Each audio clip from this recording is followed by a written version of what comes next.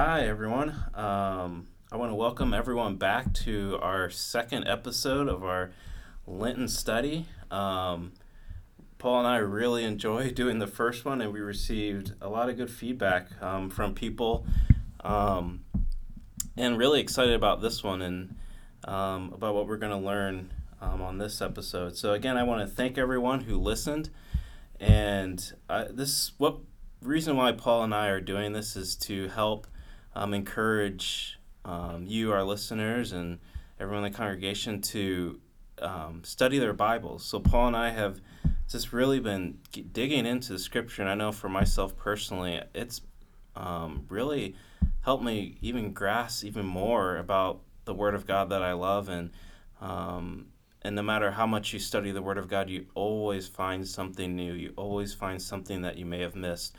And with the Spirit of God working in each one of us, we can always see something different for the things that God reveals through His Word. So I'm hoping that this Bible study podcast and your own personal Bible study has helped your spiritual growth, and the Spirit of God is speaking to you through His Word. So we're going to have, Paul is going to open up this passage that we're going to study. He's going to read our text for us. All right, folks.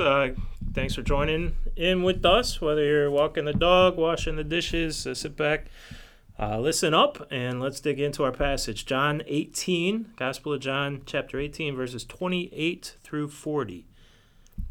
Then the Jews led Jesus from Caiaphas to the palace of the Roman governor.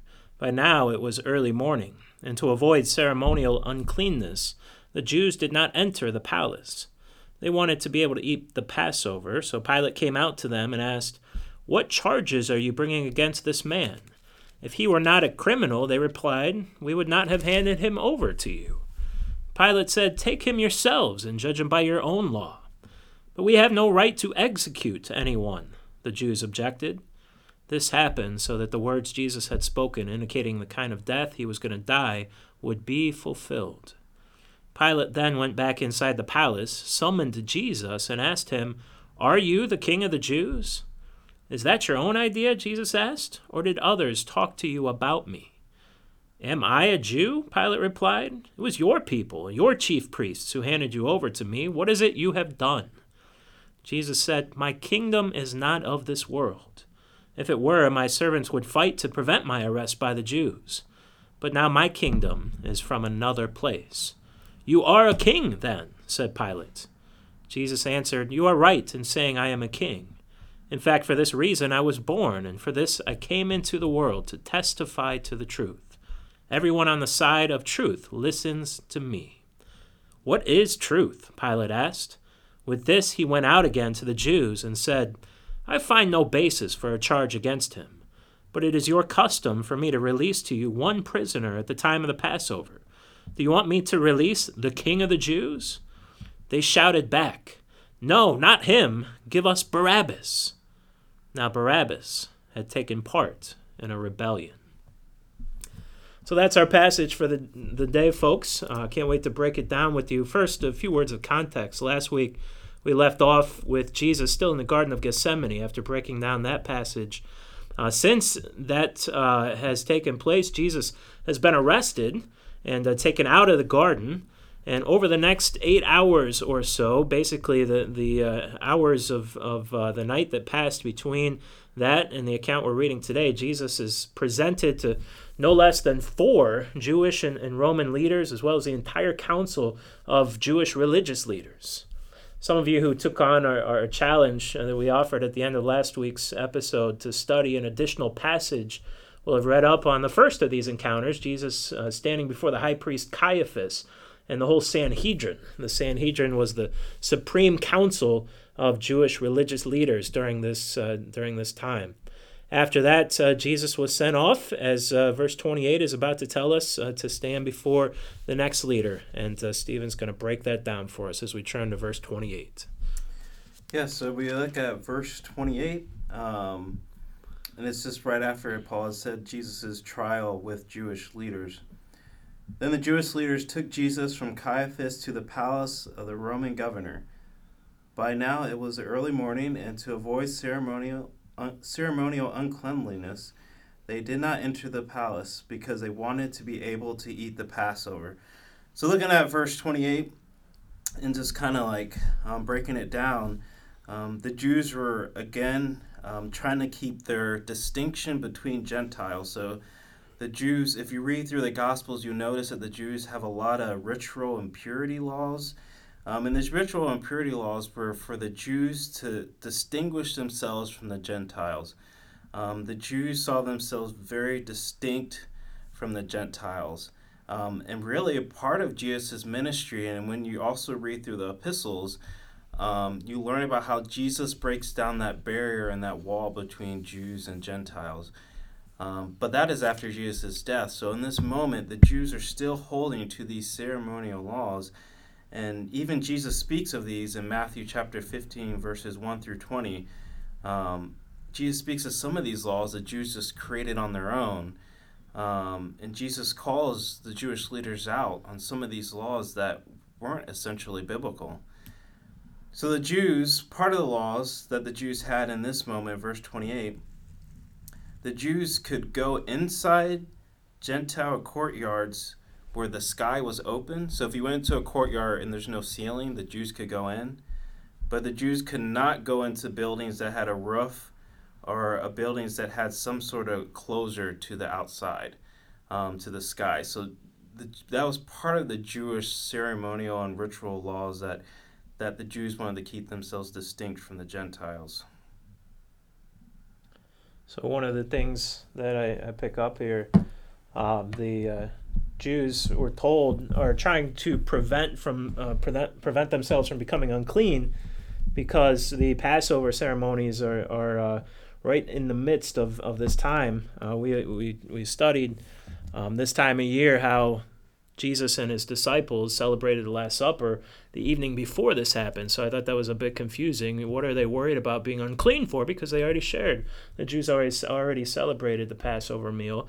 Fact is, though, they had multiple meals and multiple ceremonies. So I encountered that fact, and it put my mind at ease about that. They still had reason to need to remain clean and ceremonially clean for the meals and the festivities that were still ahead of them. And also I found interesting as Caiaphas sends Jesus over to Pilate in our account today, what is the reason for this? Caiaphas doesn't have the ability, nor do the Jewish religious leaders around him, to call for somebody's execution. So they could preside over somebody's trial, essentially, for violating some sort of religious law, and they could deal out some level of punishment, but they couldn't send somebody for capital punishment. And so that's why Jesus is sent off to Pilate in our account today. The only time that a Jewish leader would be allowed to basically execute somebody with the minimal permission from Caiaphas, with pretty much certainty, is if a Jew had violated the temple laws. So somehow a Jew had desecrated the temple in some way, entered it at a time or in a space that they weren't allowed to. So just some interesting backdrop kind of context information for the atmosphere that we're working with here. So we turn to verse 30, continue on in our journey. We're told, if he were not a criminal, they replied, we would not have handed him over to you. Pilate said, take him yourselves and judge him by your own law. But we have no right to execute anyone. The Jews objected. So this is affirmation of the system of capital punishment cases that I just referenced. Pilate viewed this as an internal squabble between the Jews. He really wanted nothing to do with this. He kind of wanted to be hands off. The tensions were already up, and he wanted to be able to hand it off to somebody else, and often he could. He had a court system he could hand it off to, or just trust the Jews to handle it themselves. But this was considered a capital punishment case. The Jews had made it such. And so he, as governor, Roman governor, was personally responsible for the outcome of this decision. So he needed to really do his part and take this seriously. So even though he tried, ultimately he would have to decide this case. But initially here, he's trying to push it off and try and get the Jews to handle it for themselves. So yeah, this is going off what Paul is saying. You look at even what Pilate says, his first words in verse 29, "What charges are you bringing against this man?" Pilate, you could tell with his attitude, it's almost like, what has this man done? Why do you bring this man to him? Is why the Jews respond, if he were not a criminal, we would not have brought him, right? So the way the Jews respond, it almost Pilate, his first response is like, why do you bring him to me? Why do you involve me in this? Pilate has a very standoff attitude, and this is because the Romans and Jews had a lot of conflicts, a lot of skirmishes, a lot of infighting, and the Jews saw the Romans as a conquering power. So when they saw Pilate and they saw all the Roman soldiers, it irked at them because this was supposed to be Jerusalem, and the Jews were the people of God. They weren't supposed to be conquered by Rome. So the Jews and Rome did not have a really great relationship. So it goes back to what Paul was saying, that Pilate is just really hands-off, like he doesn't want to get involved with all of this because of this background between the Romans and the Jews. As you say that, Stephen, I'm picturing the Jews back in the early years of their nation's history, following Moses through the wilderness, and all of a sudden with Joshua going into the promised land and taking out all these cities and a conquering nation, and God is working miracles through them, and they are invincible. That was part of their nation's history, their legacy, their heritage, and now all of a sudden, of course, this is centuries later, but that's still who they saw themselves as, God's chosen people. So the idea of being ruled by another nation, even the Romans, was despicable to them. So needless to say, they didn't get along too well. They weren't too pleased with the circumstances they were living in at the time. So looking at verse 32,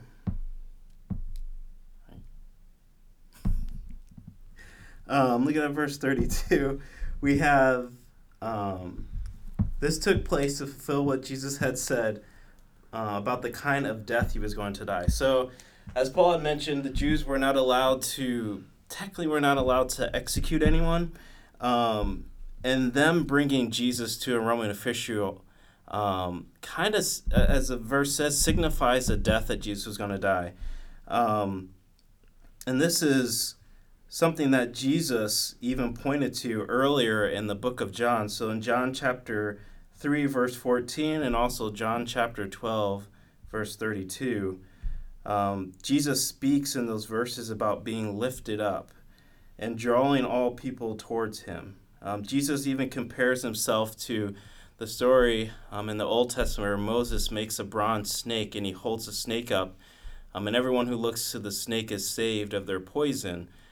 Jesus compares himself to that story, that he is the one being lifted up and that people will come to him. And that phrase, being lifted up, Jesus signifies that's a symbol of the cross, of being lifted up. So again, the Jews bringing Jesus to Pilate is again fulfilling the scripture of the Old Testament. It's fulfilling the words of God predicted thousands and thousands of years ago. So in verse 33, Pilate summons Jesus, asks him, "Are you in fact the king of the Jews?" So we move into 34, Jesus' response. "Is that your own idea?" Jesus asked. "Or did others talk to you about me?" "Am I a Jew?" Pilate replied. "It was your people and your chief priests who handed you over to me. What is it you have done?" All right, so now we're getting into the meat of Jesus and Pilate's encounter here, their exchange. And I think what immediately jumps out to me here is Jesus, even in his final hours, is still being Jesus at his best. One of the things you pick up on as you read the Gospels, Jesus never answered a question directly, right?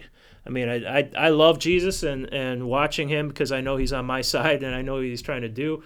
I think it's fantastic. If I was trying to have a conversation with Jesus in one of these gospel accounts, he probably would have driven me crazy because he never answered anything directly. Even in this situation, Jesus is trying to get into Pilate's head and help Pilate see something new in the midst of all of this. So Jesus doesn't answer Pilate's question the way he's hoping for. But first, what is Pilate trying to accomplish with this question?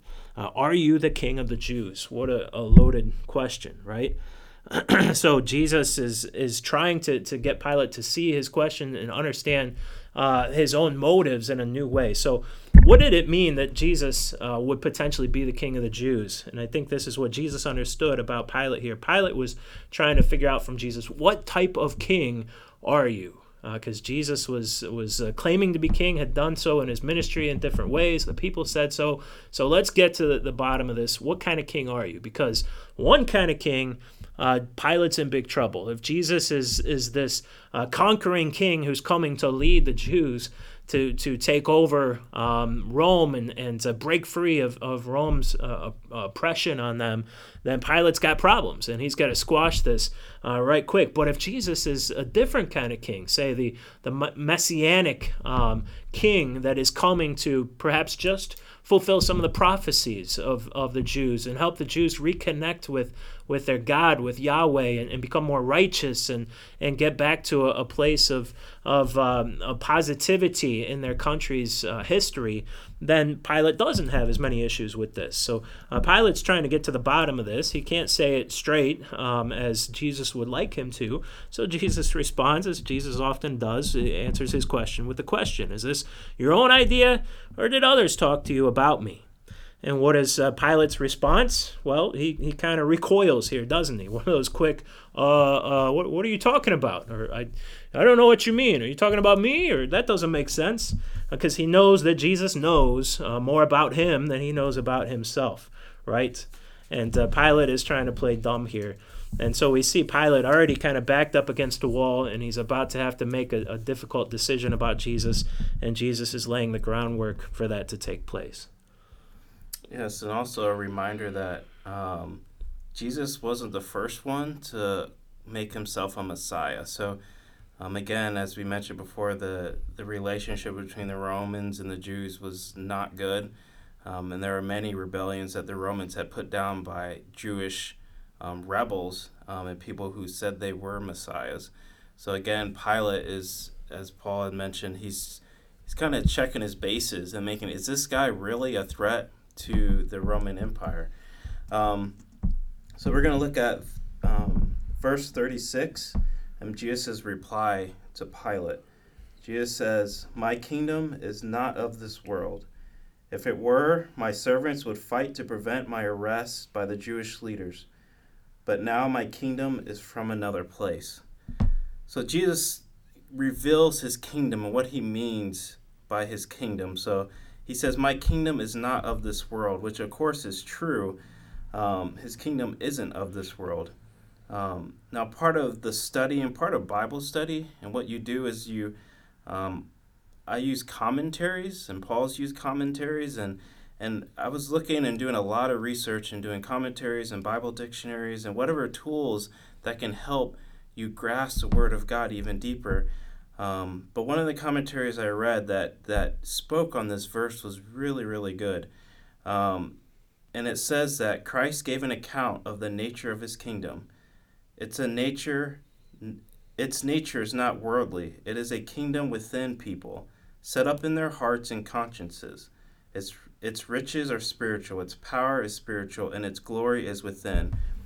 Its supports are not worldly. Its weapons are spiritual. It did not need nor use force to maintain or advance it, nor does it oppose any kingdom, but the kingdom of sin and Satan. Its object and design are not worldly. So what this commentary is saying is that Jesus' kingdom is completely different than the kingdoms of this world as Pilate would have understood them.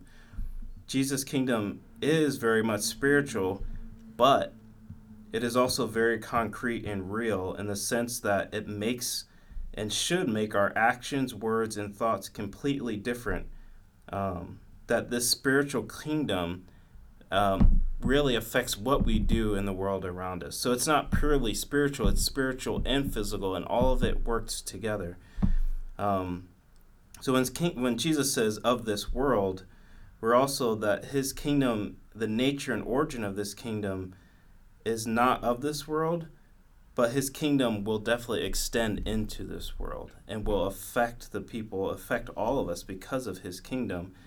a kingdom that is not just purely spiritual, but spiritual and physical, a kingdom that changes within the hearts within us. So Jesus' kingdom is also, when you speak of Jesus' kingdom, there's not a specific location that you can point to. So you can't say the kingdom's there, the kingdom's there, the kingdom's this building, the kingdom's that building. The kingdom's not found in a specific location or place. So it doesn't have a physical headquarters or capital. It's not brick and mortar. The kingdom of God is made up of people, and the people who have the Spirit of God within them. Those people who follow Jesus Christ make up the kingdom. So even when you think of our church, Rocky River, that the kingdom of God is in our midst. It's right there with us because of the people who worship and follow Jesus and who have the Spirit of God in them. There is the kingdom. That's the kingdom that Jesus is speaking of. So the kingdom is very kind of organic in nature, and it's relational, people based. It's a lifestyle. It's not what you said, brick and mortar, and it's definitely not what Pilate thought it was. It's definitely not even what the many of the Jews thought it was. Nobody got it except for Jesus. Jesus is completely trying to redefine what kingdom means here. I think it's interesting to look back now, seeing where Jesus is going in his ministry, look back on the earlier portions of the gospel when Jesus almost is like evading the attempts of the Jews to make him king or to put him in that type of a role. One such passage earlier in the Gospel of John, right after the story of the feeding of the 5,000, John tells us in that moment when the meal had been completed, Jesus has to escape up into the mountains on his own because the people were so enamored by him and the miracle he had just done. He was afraid that they were going to, quote, make him king by force. So even earlier in his ministry, the people were trying to present Jesus with an opportunity to be a worldly king with a worldly kingdom, and Jesus wanted nothing to do with it. And he communicates the same thing to Pilate here in the final hours of his life. So then jump into verse 37. It says, and this is Pilate's reply to Jesus' response. You are a king then, said Pilate. Jesus answered, you say that I am a king. In fact, the reason I was born and came into the world is to testify to the truth. Everyone on the side of truth listens to me. So Pilate feels like he finally has a confession from Jesus. That Jesus says, oh, so you are a king. So Pilate's like, okay, I got a confession. But Jesus, again, when Jesus responds, it's not quite what Pilate would have thought. So Jesus then very, very clearly states his purpose for the very reason why he was born. So what's the reason why he was born? Jesus says it's to bear witness to the truth. Now, truth is a major theme of Jesus in the Gospel of John. As a matter of fact, in chapter 1, verse 2, John opens up his gospel with, the Word became flesh and made his dwelling among us. We have seen his glory and the glory of the one and only Son from the Father, full of grace and truth. So when you see that in the very beginning of the Bible, in the very beginning of John's Gospel, it sets the theme. So when you see those first beginning verses of the Gospel of John, it sets the theme for the rest of the book. And then it begs the next question, right? What truth? What truth are you telling, Jesus? What truth are you testifying to? And here's a list of truths just from the Gospel of John. The truth about God, the truth about God the Father, the truth about salvation, the truth about ourselves, the truth about our world, the truth about the future, the truth about what it means to really live, the truth about the lies of our world, the truth about the Father's love, the truth about his resurrection, the truth about that he came to seek and save the lost, the truth about his kingship. So Jesus says, I come to testify the truth. There's a whole list of truths that we would have never had heard if Jesus had not testified and voiced those truths to us. And then Jesus even hammers it in more where he says, everyone who is of the truth listens to my voice. And this goes along to what Jesus said earlier in the Gospel of John. Jesus says, if you hold to my teachings, you are really my disciples. Then you will know the truth, and the truth will set you free. So in other words, Jesus is saying those who believe his testimony, those are the ones who listen to him, and those are the ones that follow the truth. In essence, Christians are the ones who believe the truth claims of Jesus Christ. So at this point, Pilate's head is completely spinning, right? So Jesus has offered this response. First, Pilate heard from the Jewish religious leaders. Then he's had this conversation with just him and Jesus, and he knows what his responsibilities are as Roman governor. And I think, at the end of this conversation with Jesus, he's more confused about what he's doing here than he was when all of this started. He's gotten absolutely nowhere. He's feeling pressure from both sides, the Jews and his responsibility to Rome. And so what does he do? He digs deep, and he thinks of this solution maybe that could get him off the hook here and somehow, not necessarily make everybody happy, but at least take the pressure off on both sides and make him, at least at the end, when all is said and done, look potentially like an innocent bystander here and not really responsible for how this plays out. So what's his perfect solution? He thinks in his mind, you know what, Jesus is... He's a gentle, loving, compassionate healer, a miracle worker. Most of the Jews, if given the option, they would probably want to see this guy set free, right? And if they had the option, they would rather see one of the more heinous and violent criminals that had been loose in Jerusalem crucified rather than Jesus. So he recalls this tradition that is used every year during the Feast of the Passover, where the Roman governor has the opportunity to grant amnesty to one person who otherwise would be sent to the cross. And so, like I said, Pilate can feel better about himself if now, even though he has already declared Jesus innocent, if he takes Jesus out to the people and ultimately, essentially gives them the deciding vote as to whether it's Jesus or somebody else that gets executed. So he goes out to the people, right? And he says, "Do you want me to release the King of the Jews to you?" And they shout back, catch this, we're in verse 40 now, "No, not him," much to Pilate's surprise. "Give us Barabbas." Now Barabbas had taken part in a rebellion. So Pilate has schemed up the perfect solution here. He thinks he's going to work out, everything's going to work out in his favor. He introduces Jesus to the people as the King of the Jews, and there's a whole lot of irony packed in that statement coming from Pilate. We don't know, much like sitting down and reading somebody's text or social media posts, we don't know his tone of voice. We don't know really his intention, his mood in saying that. Maybe he's mocking Jesus. Maybe he's mocking all the Jews for how ridiculous this whole situation is. Maybe there's a twinge of conscience in here, and he actually is beginning to see some truth in Jesus' claim. But either way, he has this plan, and it suddenly backfires when the people, I think divinely inspired really from God above, call instead for the release of Barabbas. Barabbas, we did a sermon on this and mentioned it not too long ago. Barabbas, bar means son, abbas means father. Barabbas is named simply generic son of the father. This sinner, this broken man who actually was apparently a rebel, a revolutionary, a huge threat to Rome. He is released. A generic son of a man, son of a father, is released, and Jesus is condemned to die. So in the end, everything backfires on Pilate, and we don't know really much of what happens to him after this or how he learned or didn't learn from this experience. But Jesus definitely put him through the ringer and made him think about some things in new ways in the midst of this account. So at the end, Barabbas is set free. He walks away scot-free, looks back at Jesus being sent to the cross in his place. And Jesus then continues his journey towards the cross. And this, friends, is where we're going to leave off for today.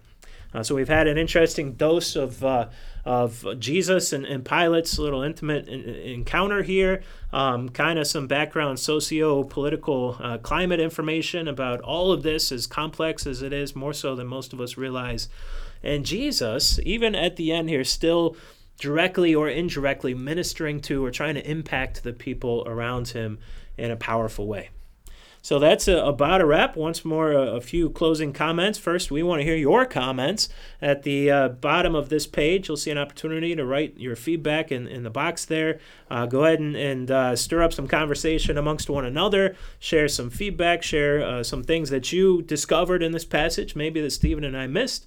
Make use of that PDF study guide that is linked to this page so that you can dig in and do some of your own studying. And to that end, the passage that we're going to challenge you to take on between now and the next time we put an episode out a week from today is John 19, verses 1 through 16. John 19, 1 through 16. That will be the perfect link between what we talked about today and what Stephen and I will cover for you next week. That'll keep you right in sync with the story, and we hope and pray give you a powerful opportunity to engage in some study yourself and peel back some layers of this crazy and unbelievably beautiful onion called God's Holy Word. So that's a wrap for today. Stephen, will you close us in prayer? Yes. Heavenly Father, we come before you and we thank you so much for sending us our Savior, Jesus Christ. We thank you so much that he came and died on the cross for our sins. And we pray that from what we learn from this passage, that Jesus is the one who testifies to the truth. And I pray, Lord, that we would open our ears, our hearts, and our minds to listen to the voice of truth, that this voice can speak into our lives and the lives of those around us. So, Heavenly Father, we just pray that we give ourselves up to you. We love you, Jesus. In Jesus' name, amen.